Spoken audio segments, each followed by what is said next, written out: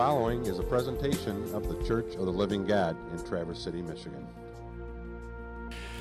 All right, we're going to talk about false teachers again because Peter has been talking about false teachers incessantly in his second letter to the church. And I'm going to start reading in chapter 2, beginning in verse 17. So this is 2 Peter 2, verse 17. These people I'm talking about are nothing but dried up springs, mists driven by fierce winds. The deepest darkness has been set aside for them. They speak in loud voices, empty and arrogant. They exploit the desires of the flesh. They take advantage of sensual natures to entangle people who have just escaped from those who live by deception. They claim to offer them freedom, but they themselves are enslaved by corruption because whatever a person gives into soon becomes his master. Those who have been pulled out of the cesspool of worldly desires through the knowledge, and this word is epigenosis. I don't know if you remember early in our series on 2 Peter, it was the first or second week we talked about this particular word. This was kind of the fullness of this experiential knowledge of being part of the kingdom of God and experience the work of Jesus in their life. So those who have been pulled out of the cesspool of worldly desires through the knowledge of our Lord and Savior, Jesus, the Anointed One, yet have found themselves mired in it again, are worse off than they were before. They would have been better off never knowing the way of righteousness than to have known it and then abandoned the sacred commandment they had previously received and dived back into the muck. In their cases, the words from Proverbs hold true. The dog goes back to his vomit. And as the Greeks say, the sow is washed to wallow in the mud. This is another one of those sections where I could go through word by word and image by image and just spend a whole lot of time helping you understand what the original audience heard. I want to do it slightly different this morning. I just want to read this section again with what I'm calling Anthony's contextual translation. So if you pick up notes, there's a bunch of notes at the bottom so you can see where I'm getting this information. But let's read through it again with a little broader context to help us understand how that first audience would have been connecting dots to things they had been taught so they knew what was going on. So once again, back to verse 17. These people I'm talking about are nothing but dried up springs. They're wells that look promising to the parched traveler, but they contain only sand. They're like rain clouds driven away by fierce winds from the lands that desperately need water. They look like they're bringing life, but they're not. The deepest darkness, perhaps the outer darkness of Matthew 8, has been set aside for them.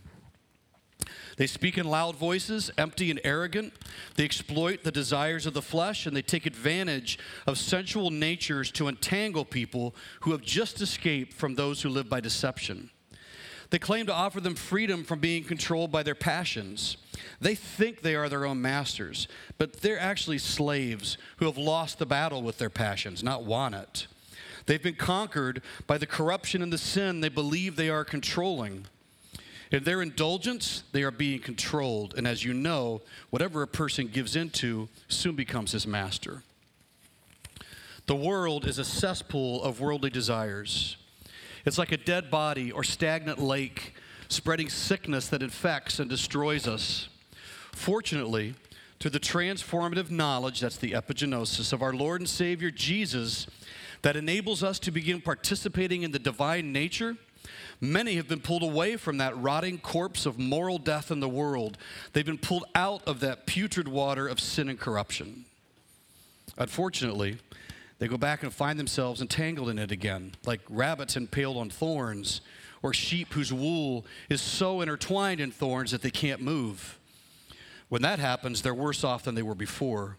They would have been better off never knowing the way of righteousness than to have known it and then abandoned the life-giving moral law they had previously received and dived back into the muck. Ignorance of God is bad, but apostasy is worse. In their case, the words from Proverbs hold true. The dog goes back to his own vomit, or as the Greeks say, the sow is washed to wallow in the mud. Remember the teaching of the rabbis. Orpha, the bestial soul, is returned to her mire, but Ruth persevered in spirit. So a couple things to note. First of all, Peter wasn't calling people pigs and dogs. He wasn't trying to be insulting. He's just using an image. And if you're worried about the science of the image, I mean, pigs actually prefer water to mud, and dogs go back to the vomit because it's actually nutritious, which is gross but true. The author wasn't trying to make a point about that. They're simply taking images of unclean things in Jewish culture that are going even further into unclean circumstances. So the whole point was to say there's unclean people. Without Christ, people are in that state. And they're in the muck, they're surrounded by the vomit of their lives, and then they're pulled out and they're cleaned up thanks to the work of Jesus in their life. And then they get to know God. And once again, back to the beginning of 2 Peter, they get to experience the reality of Christ at work in their life, and then they go back to their life of sin. And the question that really stuck with me this week was, why? Because we could do a whole sermon about what does this mean about our salvation and different things like that. We could talk about that in Message Plus if we want to, but the question that stuck with me is why? Why would they go back? If life is characterized by wallowing in mud, or it's characterized by living in such a way that you're just vomiting up the sickness of your life and you're surrounded by it, why on earth would the people in this early church go back? And my thoughts are probably for the same reasons we do. So I'm going to give you 3 reasons I think we go back. These are reasons that come from the overall biblical context and some observations about life. I can't give you a specific verse necessarily for each one, but I think we see certain scenarios play out in the Bible and in the world. So I'm going to tell you, the first one's going to be a rebuke. So I'm going to come down pretty hard on this first one because I think it's an important one in our culture. The second one is just a warning or a caution about how we live our own lives. And the third one's going to be an encouragement. Because I think there's something to take away from this that I hope really compels you to move closer to Christ. All right, 3 reasons. Here's the first reason that I think we go back to our mud and our vomit, is that God doesn't seem good to us. A number of years ago, I was very involved in kind of apologetics and the intellectual defense of the faith, which I think is very important. But I'm starting to think the Christian apologetic that makes the most difference in our culture is no longer an intellectual one, it's a relational one, and it's an experiential one. Because here's what's happening. I'm hearing more and more stories of people who are coming into the church, and I don't mean our church, it could be, I'm just saying the church. People are coming into the church, and what they're discovering is that God's people live like rebels rather than servants. And they're discovering that within the church, they are having mud and vomit put onto them, and they thought it was the place where they were coming to find healing, but it's the place where in some ways those things are piling up. And if being part of God's community isn't a good experience, I think it might suggest that maybe the king of this kingdom might not be as good as people promised. So we talked last week about how we're image bearers. And I liked how, I think it was Hans, kind of triggered some discussion last week in Message Plus about this idea of icons. We're icons of God. So if you think of your computer screen or your phone screen, you'll tap on this small little image, and that small little image will take you somewhere. That image is not the thing, but if you touch it, you should go to that thing. I wonder if that's a helpful way to think of us as icons, that when people come in contact with us, when they push us, ideally we take them to God. We take them to the one whose image we bear, or we take them to the one who has given us this temple. But just like with icons on our computer, if you click Word, you don't want to go to Spider Solitaire. Even worse, well, you might. Even worse, you might go to a virus because you had confidence that this icon would take you somewhere, but it doesn't. And in fact, the place it takes you leaves you worse off than you were before. And I just wonder what happens when someone's drawn to Jesus in the church and they click on us and they're taken somewhere other than to God. And when that happens, the church becomes a source of vomit and mud. I read a story this last week of yet another Christian celebrity who's in the news, who has been, how do I say this? Not removed from ministry because they weren't in official ministry. But they had to step down amidst a lot of bad press for the abuse and perhaps the abuse of multiple women. And 2 of those women walked away from the faith. And I was talking with some friends about it this week, and one of my friends said, you know, of all the things that challenge my faith the most, there's nothing that makes me question it like Christians. And I was reading some stuff this week, and I thought, you know, we could say all we want that people should just keep their eyes focused on Jesus in those situations, and that's true. Jesus is the author and finisher of our faith, not anybody else around us. So that's true.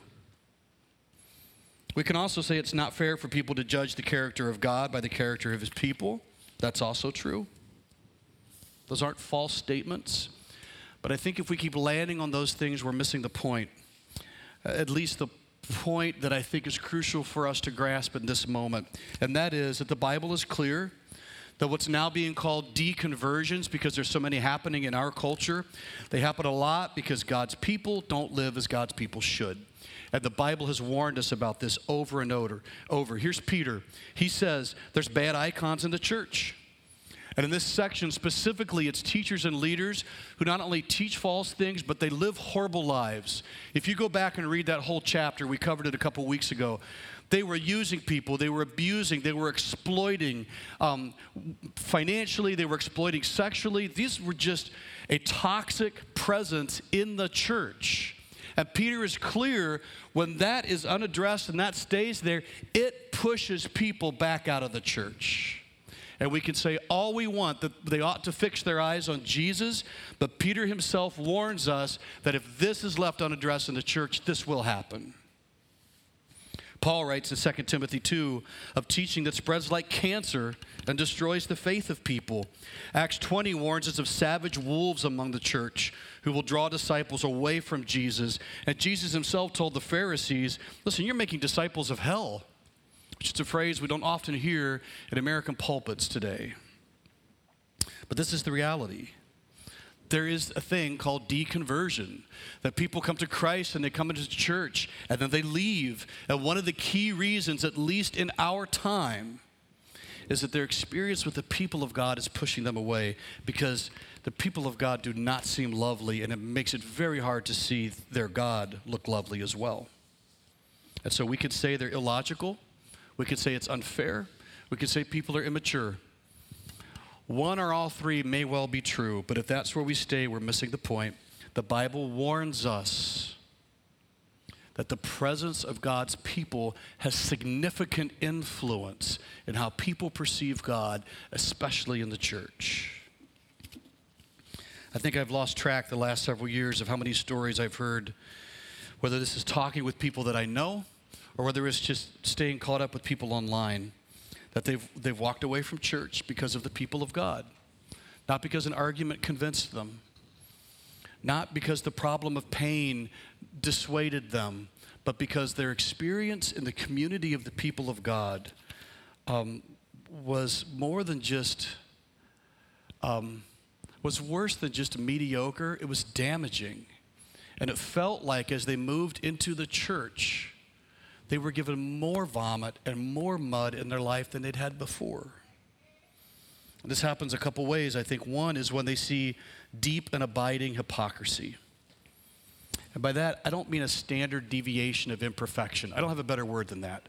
None of us are perfect on this side of heaven, right? Okay. Part of what we do in our life together is we all constantly extend grace. I'm just going to call that a standard deviation of imperfection.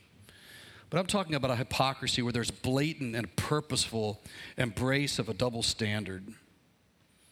Or when there's blatant and unaddressed sin. Once again, not the standard deviation of imperfection. I'm talking about, it's the sin of the rebellious, not the sin of the weak. And it remains unaddressed. It's the unfiltered or unqualified support of morally troubling celebrities or politicians or political parties or social issues. And it's really confusing in light of the Bible or in light of previous stances on those issues. Or there's a lot of screaming about the sliver in someone's eye when everybody else can see the mote in the eye of the screamer. Let me give an example. Zondervan, who is a publisher of a lot of Christian books, they noted this in an article recently. Several years ago, a poll was taken that showed that the lifestyle activities of Christians were statistically the same as those of people claiming not to be Christians when it comes to the following list: gambling, visiting pornographic websites, taking something that doesn't belong to them, saying mean things behind someone's back, consulting a medium or a psychic, having a physical fight or abusing someone, using illegal or non-prescription drugs, saying something to someone that's not true, getting back at someone for something they did, and consuming enough alcohol to be considered legally drunk. The only activity that was less common for Christians was recycling.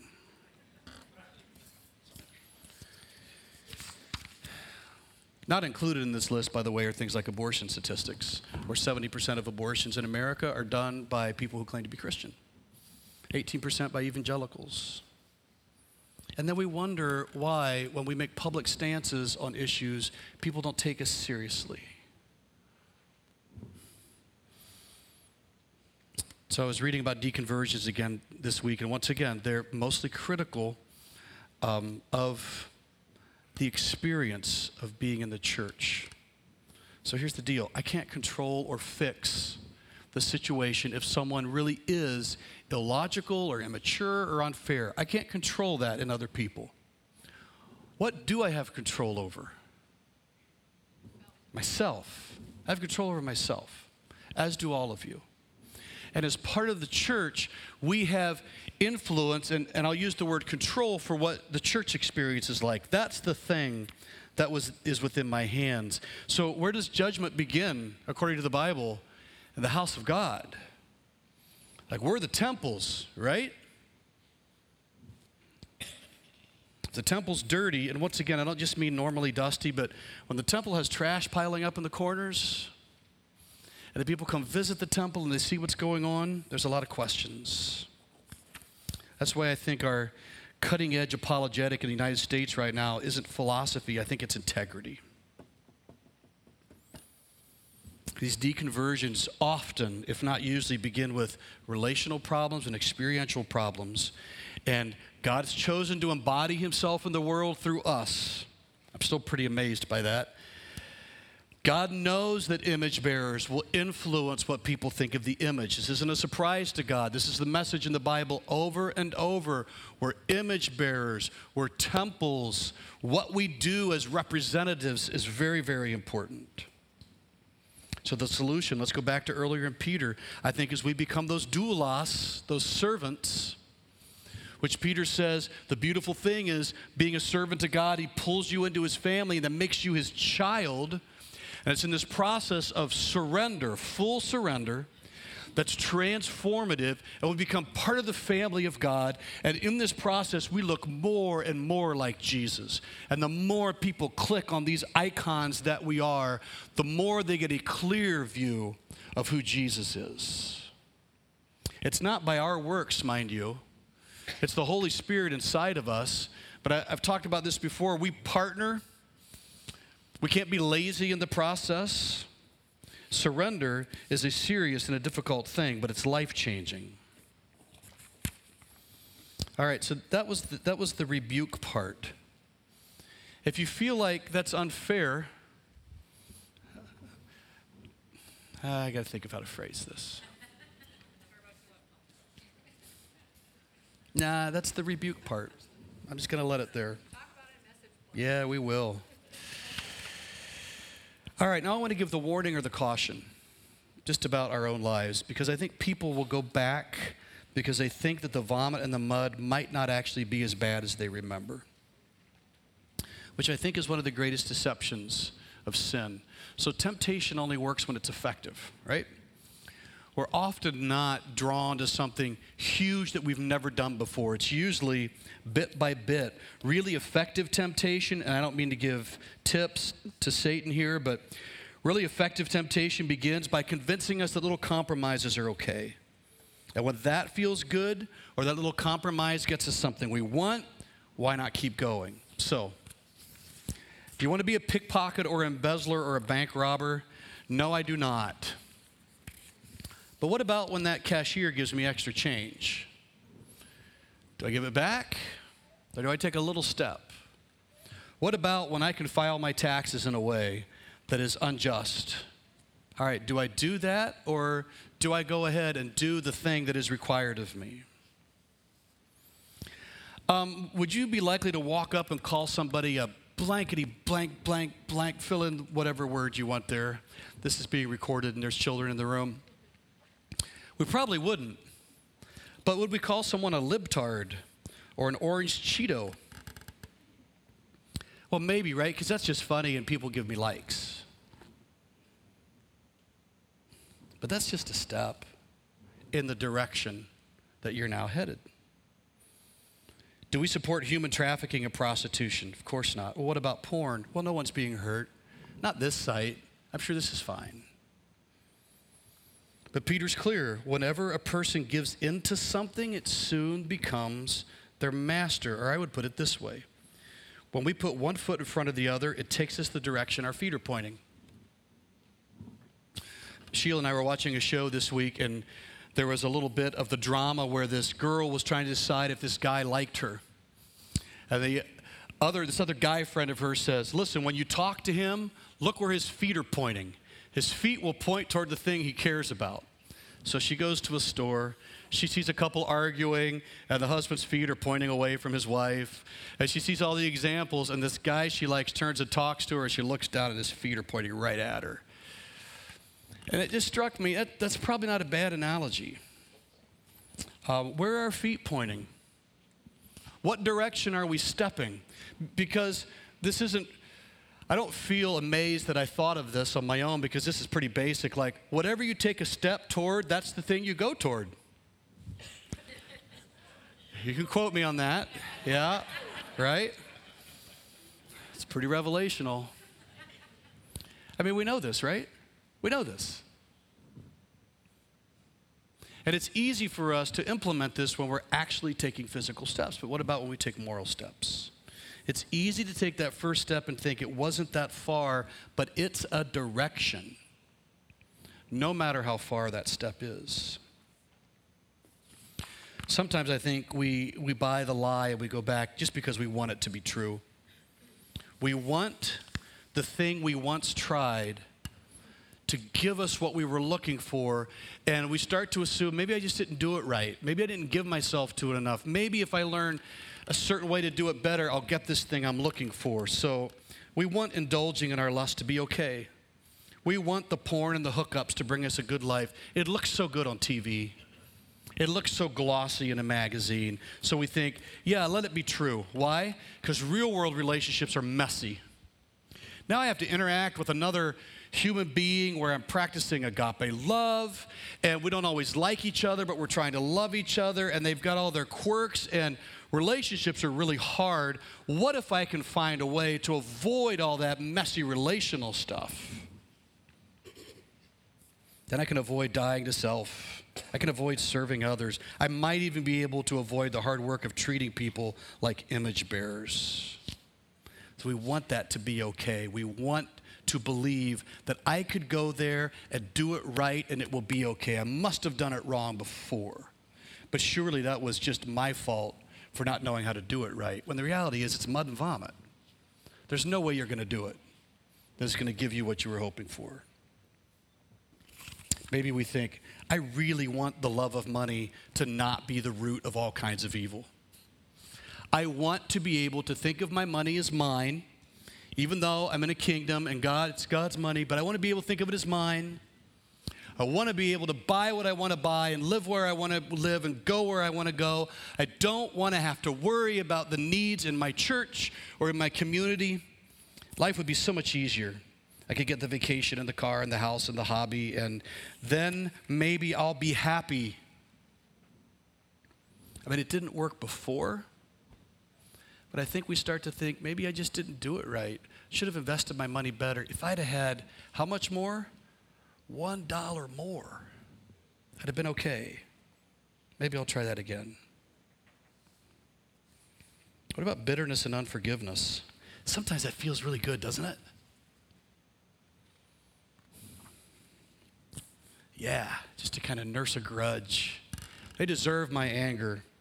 And we can excuse it, by the way, as kind of a righteous sense of justice. It's not gossip when I tell other people about it. I mean, other people should know so they don't get hurt. I'm actually protecting people around me when I tell them about how terrible this person was. And it just feels kind of good to not let that go. But it ate me up from the inside out. And it ruined a lot of relationships. Maybe I didn't do it right. We start to look back at the mud and vomit and start to wonder, could I have done that better? Could I have actually made that work? Because this call to forgiveness and repentance, and once again, agape love, this is really hard. We buy the lie sometimes. It lets us avoid ourselves, I think. So the first was a rebuke. The second was an encouragement not to be dishonest about what mud and vomit look like. But the third reason I think people go back, and this is where I want to be encouraging this morning, is I think people believe they deserve a life of vomit and mud. And of all the ones I've listed, I think this one breaks my heart the most. I think it breaks God's heart too. We just assume that we're too broken, that the mud is the place we ought to live, that wallowing is our home, that vomit, yep, that's probably the best thing I've got coming out of me. The idea there's a life where shame is lifted, where addictions are healed, where brokenness is mended, where bitterness turns to forgiveness, where our history doesn't dictate our destiny or our worth, it just seems too good to be true. There's no way Jesus wants me and his family. I mean, look at me. I don't have anything to add to the church. I was born in sin. It feels like home. My native language is foul and it's cruel. I can't see how this shrine to sin can ever be a temple of the Holy Spirit. I mean, I don't like myself. How could God possibly like me? So I think we go back. Not because we didn't find what Christ offered compelling, but because we just assume, I don't think I'm worth it. I think I'm too far gone. There's no way Jesus will take me like this. But what did we talk about last week? Jesus said, even if you've done it to the least of these, you've done it to me. So even if you think you're the least of these, you have to know that Jesus took the wages of your sin. He promises to bring you in when you surrender your life to him and clean off that vomit and that mud and make something new of your life. I just want to say this morning, if one of your frustrations with following Christ or being part of church is that you think there's no possible way you'll ever be good enough for Jesus or you'll ever be clean enough for this church, may I just assure you that is not true. Jesus brings beauty from ashes. He takes the worst of us and promises a new life.